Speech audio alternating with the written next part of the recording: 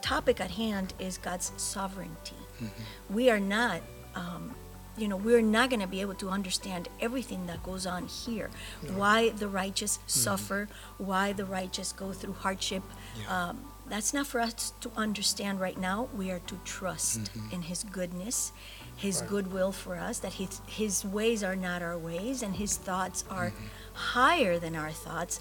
And that should be comforting enough for us to say, well, I guess I'm going to have to wait until I see Him face to face. Well, we never promised that we wouldn't go through those trials. He promised He'd be with us. And that's what we have to make sure we don't lose sight of, the fact that He is with us. Hey there, I'm Matthew Foley, and this is ISOW Insights, where God's truth grows in the midst of current culture, renewing the mind and spirit. Welcome back to ISOW Insights, and today I have as my guests Pastors Eddie and Marcia Castillo, and they are in Miami, Florida. Am I correct? Based out of Miami. Yes. Did you grow up there as well? Grew up, and we'll get to that in a little bit. Yeah, it's like I could see it. He's like, she did and I didn't. Yeah, complicated answer. So we have here at ISOW International School of the Word a branch that's developing that they're heading actually called ISOW Espanol, and they've done an incredible job. They've already been filming multiple different courses, so that's an exciting thing that will be released. So how are you doing this morning? I'll start with that. Excited, happy to be here. I love the weather, especially compared to Miami. Where we live, it's nice and hot all the time. What's the height of the summer? Height of the summer could be 95, 97. Oh, humidity? With humidity just as high. Humidity about 150. Do people go outside? People go outside. I try not to. Stay inside. I go from an air-conditioned room to another air-conditioned room all the time. Oh my goodness, the car's the middle ground. Like I come from Alabama, so not as bad as Miami, but it's at the height of the the it's pretty tough.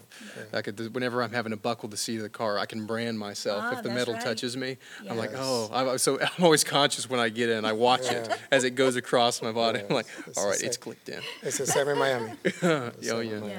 Yeah. So I know that your background now. I have the name of your ministry in acronyms, but what is I saw two different ministries on your website. There's EMC and then ESYF. So just real quick. EMC is really the name of the corporation, but the name of the church is ESYF, which stands for Holy Spirit and Fire. Wow. In Spanish, it would be Espíritu Santo y Fuego, which translates into Holy Spirit and Fire. Matthew 3:11. Yes. Matthew 3:11. Yes. The Pentecostals will love this. Yes. Hallelujah. Praise God. Yes. So I've read on your website, and we'll put a link in it for everyone to be able to go and check it out, that you talked about Pastor Eddie, at a certain age you moved with your family from Cuba, and it was because of political persecution. And what was that situation like? Well, I left when I was 9. It was supposed to be my dad, my mom, and I, leaving my 2 brothers behind because they were of military age at that point. And that age is 13 and above. So the 3 of us were supposed to migrate to the U.S., and my dad was told that he wasn't going to be able to fly to the U.S. with us, that he would be traveling on the following day. Turns out the following day he was picked up at home and sent to jail for 10 years. Wow. Sentenced to 10 years in jail. So my mom and I went to New York. That's where I grew up, in Long Island, New York, until 1983 that I moved to Miami, Florida. And what was your nickname? Ricky, because the only Cuban anyone knew in Long Island, New York, was Ricky from I Love Lucy. Oh, my. So, Ricky Ricardo.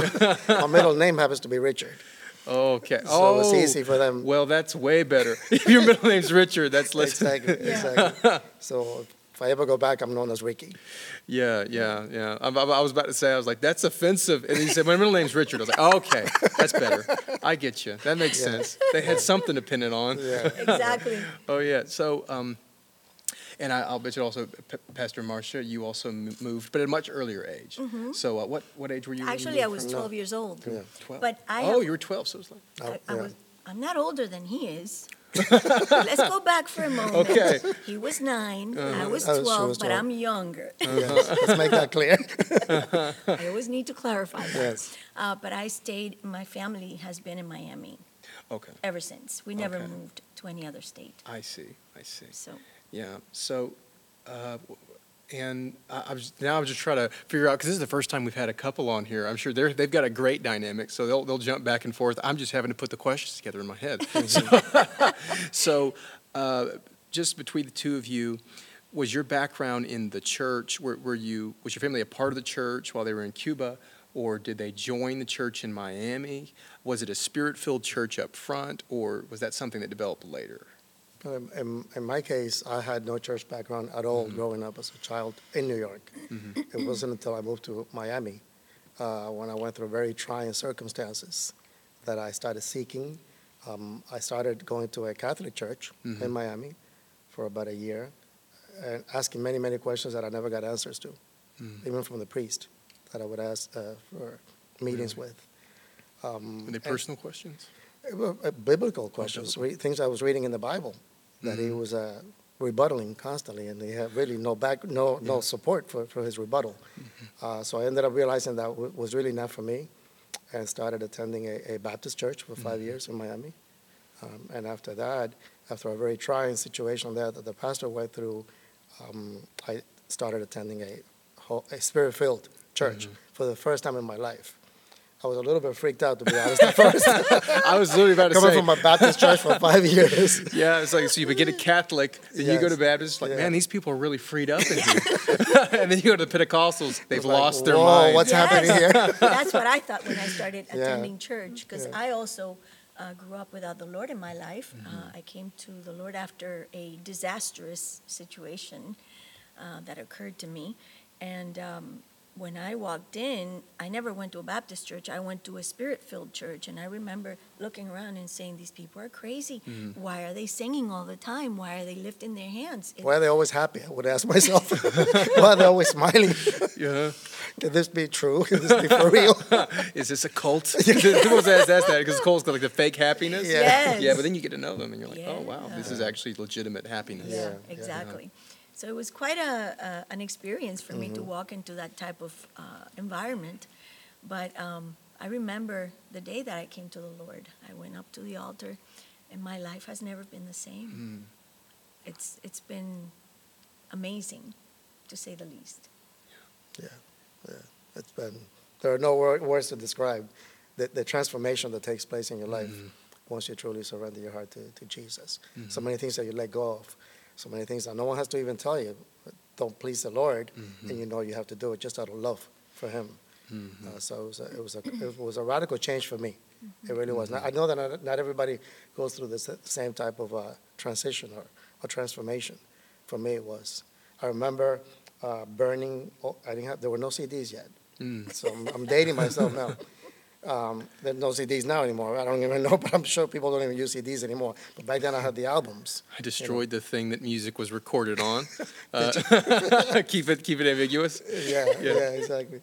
So I remember burning all my albums and everything, or throwing them away because I knew it was no good for me. I used to listen to heavy metal before I gave my life to the Lord. So I knew none of that was good for me. It was a radical change. I lost all my friends. In fact, I lost some of the family that they thought that I had joined a cult. Really? Because there had been such a radical change in me. Wow. So this is very interesting to me, and I'm not going to say that your experience is typical or not. I don't know, but something that I do know, just because of the spread of Pentecostalism. I went to university that was a part of the Church of God. I also grew up some in the Assemblies of God, like the two major American, United States Pentecostal denominations that have spread. And I do know that out in Africa and in South America, if you're evangelical, you're spirit-filled. That's generally the rule, because once people go out into the mission field, you need the power of God to face the kind of problems, real problems, demonic powers, and desperate situations. With that, it's amazing how much within South America, within the islands, the Caribbean islands, within the Latin cultures, that Pentecostalism and spirit-filled Christianity has spread almost complete, not at this point, not overtaking, but it's become such a contender to Catholicism. Oh, yes. And the questions that sociologists and professors, just secular people, they look at it and they're baffled. Because they're like, why is this spreading, replacing another form of Christianity? So what was your answer to, okay, this is the reason that people are responding so strongly to... I think what happens is that you're no longer in touch with religion, experiencing religion. Now you're in touch with God, experiencing the presence of God, the guidance of the Holy Spirit. And that is, you can't compare him to anything you've ever known before. So it's a drastic change. I think that's what happened to you also, that you transitioned from nothing to Catholicism to then the Baptist church, where you got doctrine, where It you gave me a were, foundation, yes. you had a foundation, Yeah. but then you come to meet Yeah. face to face, Yeah. so to speak, Experiencing this the presence, amazing presence of the Holy Spirit, and that's it. You've hit the point of no return at that, Exactly. at that point. You Yeah, know? that's a good way to put it. Wow. Point of no return. Because Yeah. once you taste of his presence, of his love, although you can't touch him, you know he's there for you. And you never felt that before or experienced it before. You never want to go back. No, You never want to go back. no. Because he fills that void that Once was you- there all along. Once you've tasted the living water, Yeah. nothing else else can will come ever back. quench your thirst. Yeah. Correct? Yeah, absolutely. Absolutely. And the presence, that's why people are so happy, is the presence of God. The presence of God Yeah. in their lives. Yeah. They feel the Lord's love Exactly. and his goodness, and that he is real. That he is real and present in the time of need. Yeah. And when you mentioned something, you mentioned how to know the Lord. In Job, Job's always frustrating for me to read. It's always frustrating for anybody to read, I think, Yeah. because it makes you grapple with the hardest things when righteous people go through hardship. Yeah. But at the end of Job, he said, everybody reads Job and asks, what's the answer? Why is it? What's the situation? At the end of Job, he said something very interesting to the Lord, because he's arguing with all these people. You know, his friends. Okay, well, this is the reason you're going through this. That's the reason. But he keeps on, Job repeats over and over again, I wish I could just talk to God face to face. I wish I could see him for myself. Yes. And at the end of it, God comes down and, you know, he tells him basically, he kind of tells him off a little bit. But even then, because Job had all these questions like, why is this unjust and why is that unjust? And God says, well, I created all things. So, you know, I'm the one who's just and I'm the one who can understand this. You can't understand it. Right. But then Job says, I have seen you. So now I'm satisfied. Oh my I love that goodness. verse. I love that That's verse. just amazing. Oh, You don't know how man. many times I use that verse at funeral services, at eulogies. Really? Yes, because I remind people that their loved one that has gone to be with the Lord in heaven has seen God already. And I remind them of what Job said. I love that verse. Yes. At ISOW, we always strive to provide discounts and incentives for our students. Now, we're thrilled to announce our best value ever, the ISO All Access Pass. For just $99 per month, any student can access our entire learning platform. An ever-expanding library of fascinating, groundbreaking teaching at your fingertips for the average price of just one ISO course. There has never been such a prime opportunity to pursue your biblical education. Students in many traditional schools pay $100 to learn every day for every single course. With the All Access Pass, that amount gives you access to our entire course catalog. At ISOW, you can learn from world-class teachers on a wide variety of subjects, all at your own pace. With the subscription-based model of the All Access Pass, there are no obligations to put yourself in debt for decades. If you're hungry to learn about the Word, there's never been a better value. That's countless hours of teaching and materials with no limit on how much you can learn. Now, more than ever, ISO is excited to connect the Word with the world. Go to isow.org to get started with the All Access Pass today.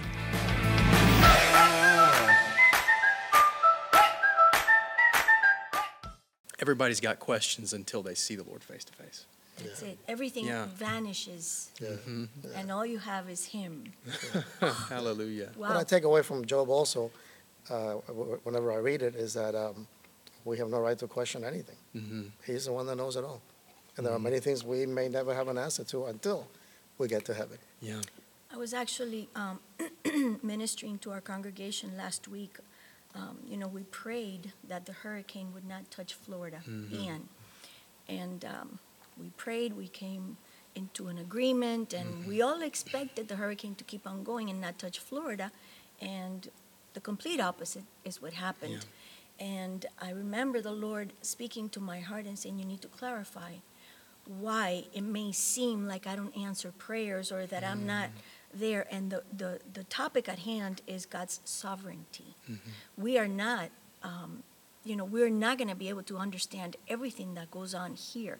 No. Why the righteous suffer, why the righteous go through hardship. Yeah. That's not for us to understand right now. We are to trust in his goodness, his goodwill for us, that his ways are not our ways, and his thoughts are higher than our thoughts. And that should be comforting enough for us to say, well, I guess I'm going to have to wait until I see him face to face. And then at that point, who cares? I'm in front of the Lord and nothing else matters. Because many times I make a mental list of things I'm going to ask, and then at the end of my list, I'm like, I don't think I'm going to really ask anything. I'm not going to need an answer. It's all going to be there anyway. Yeah. At that point, I just want to be with him. Honestly, after speaking or seeing the Lord, I want to have a talk with Adam and Eve. That's a personal request. You have a question for Jesus? No. No. I have questions. I need to see Adam and Eve, and then I could see the rest of heaven. Give a piece of my mind. There's just a line in front of Adam and Eve. Exactly. There'll be a line there. I have things that I need to talk to them about. I think about when people are struggling with things. It's when you read Psalms, sometimes you're like, was David bipolar? I thought of those things because he swings. You're like, what's up with this guy? But when people, I think that the Psalms is just me saying this. I think that the Psalms are written in moments of his life where he's going through some serious stuff, and he's overwhelmed emotionally by very big battles. Right. And in the middle of this situation, it is crazy. You see the change when the presence of God comes on him. Yes. Because when he feels the Lord's presence, then the faith begins to rise that this is going to be okay. And he remembers everything the Lord's done. Everything, I feel the Lord. Everything the Lord's delivered him from. Yes. And then he ends it and says, I trust in you. I trust in you. You know, I think we all have the capability of writing a book. Every single human being. We all go through a lot of different things, difficult, painful things. But when we have him, our hope is in him, you know, and this is why learning the word is so important from a biblical perspective and not necessarily from someone else's interpretation. Knowing him and understanding that, okay, I'm going through something difficult. I don't understand it, but at the same time, when you have enough word in your heart, you know that he is not to blame for what's happening, for what's manifesting in your life. He is here to help you, to embrace you, and to walk whatever it is you're going through, to walk it out with you. And to me, that's everything. That's everything. Yes, we're going to go through difficulties. Yes, we're going to face giants. Yes, we're going to have to go through things that are not pretty, but he's with me. And what else? Nothing tops that. You know, that's as good as it's going to get. The Lord is with us. And I have to trust in his sovereignty.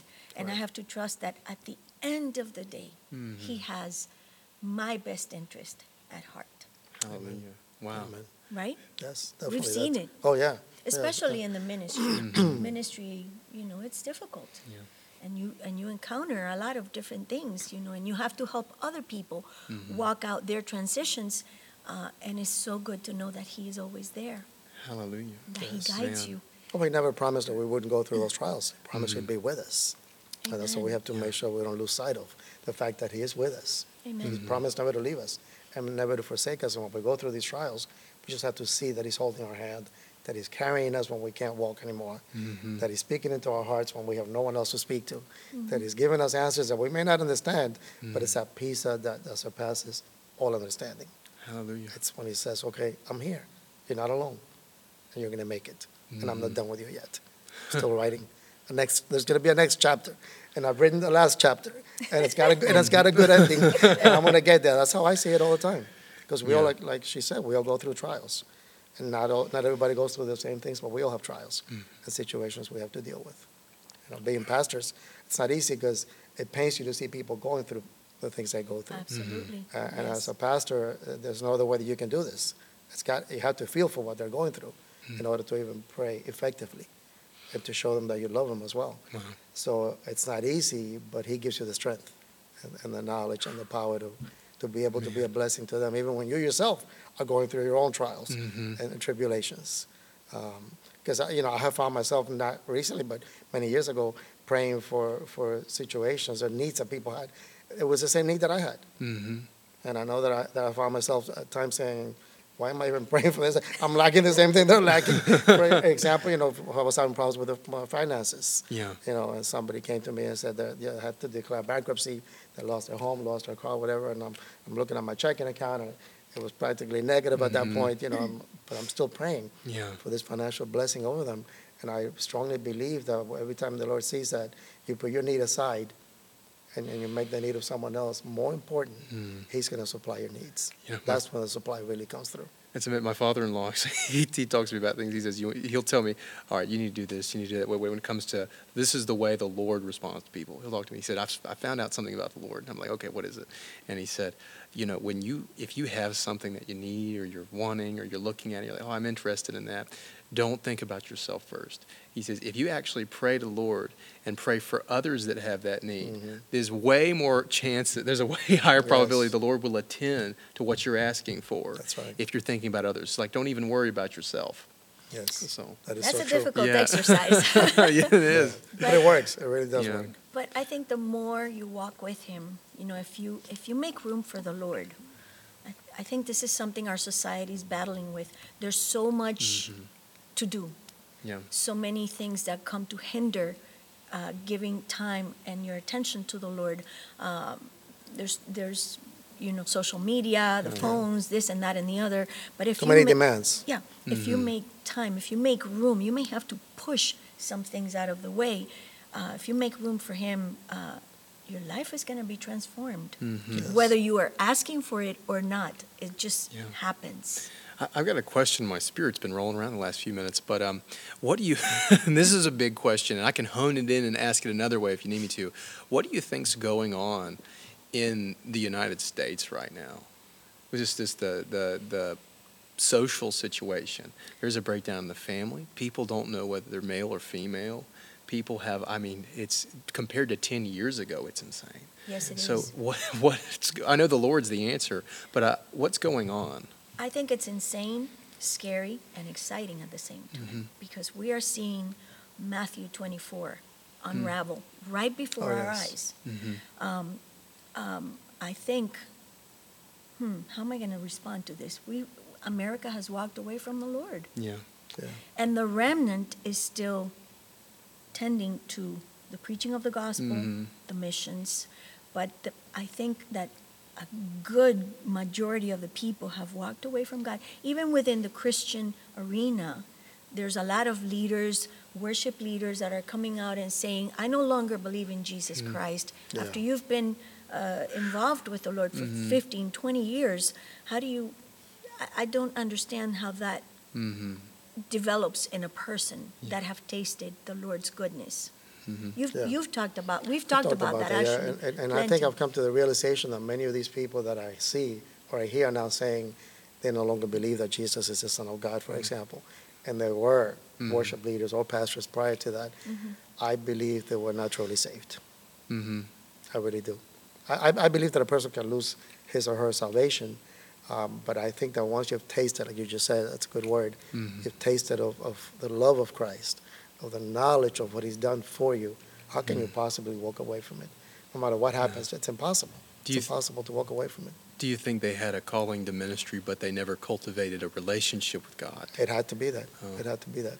Yeah, I remember as a teenager, since I was very young, felt calling to ministry, but I remember as a teenager, 13 actually, reading in Matthew where Jesus talks about at the end when people will stand before Him and he'll say, I don't know you, but they'll say, well, Lord, wait a minute, we casted out demons in your name, we prophesied, we did many mighty works. So these are things they needed God's help to do. They couldn't have they didn't teach a course or they weren't doing things that a human being could accomplish. Of course. But God was using that ministry. But they said, no, I don't know you. I never knew you, in fact. But you know what it really meant by that? If you look it up in the Hebrew, it meant then He never had intimacy with us, or we never had intimacy with Him. Because of course He knew us, He created us. Yeah. So when you read that word in English, I never knew you, it kind of loses the real meaning of the word. He's saying you never had intimacy with me. Wow. You were never really one with me. And you can only get to that point in your life if you spend time with Him, if you seek Him. How do you, I've heard a lot of people in the last 5 years in the spiritual church, like that they've said the Lord's trying to say something to the American church right now, that ministry has become an idol, that ministry has itself become something separate from the Lord. How do you, this is a question for me even, I want to know this as someone, as people who've experienced a walk with the Lord and yet walking in ministry, really taking care of people's needs, loving people. How do you keep that balance of intimacy with the Lord when you also have people drawing from you constantly? It's not easy. Not easy at all. It's something that we ministers have to battle with all the time, because people are always going to want your time, and they're not going to ever think that you need time yourself to spend time with God in order to give them what they need from God. So it's something you have to battle with, fight against your own flesh, your own mind, because if you are the type of person that likes to meet everybody's needs or comply with all that you have in your agenda for that day, it's a battle. It's a constant battle to say, okay, what's more important for me? You know, because I'm no good to anyone unless I spend time with God. You know, I was reading an article that said that most pastors in the U.S. don't even touch their Bible any more than once a week to prepare their sermon for Sunday. So they're not spending time. I think also it's a dangerous thing. Ministry could be a dangerous thing, and I'll tell you why. If you don't spend time with the Lord, ministry will turn into something that's for you. You lose sight of what it's required and what ministry is for. Ministry is for other people. But I think a lot of people fall in the trap of me. I want to be famous. I want to be a prophet. I want to have a name, that people know. I have a lot of friends on social media. Ministry turns into me, myself, and I, and it's very dangerous. And this is something, Matthew, that I personally, and I've shared this with him, I meditate about this a lot. What I'm doing, is it for me? Is it because I want people to say, oh, she's so anointed? Is it because I want to shine, or am I doing it for the Lord? If I'm doing it for the Lord, then I have to die to my flesh and my need of recognition, my need of the applause, maybe. It's or the likes on social media. It has to be something you're doing because it's for Him, not necessarily for us. We need to be taken out of the equation. And it's you're fighting against, like Paul said, hey, I'm doing things that I really don't want to do, but my flesh is like, it has a mind of its own, and it's leading me in a different direction. I think ministers fight with that, or should fight against that, I should say. Yeah, and we also live in a world where everything has to look perfect and beautiful. I see that a lot. And it's these people that are out on social media that look like they're perfectly made, right? You don't see anyone that's extremely overweight or very old or ugly. Let's be honest. Everybody's beautiful out there. And I think that people suffer with that because they try to compare themselves and they can't. It's impossible. And I heard somebody say, when you look at Instagram, that is a moment in time with the perfect angle, the perfect lighting. Of course, with filters. Yeah. Filters. Filters. To make you look even younger. And it does not reflect that person's life at all. And it says people that spend more time trying to create these moments for everyone else to see have a more miserable life because they don't focus on the quality in their own household and their family and their own life. And you're under a lot of pressure all the time because you need to maintain an image, and that's not the real you.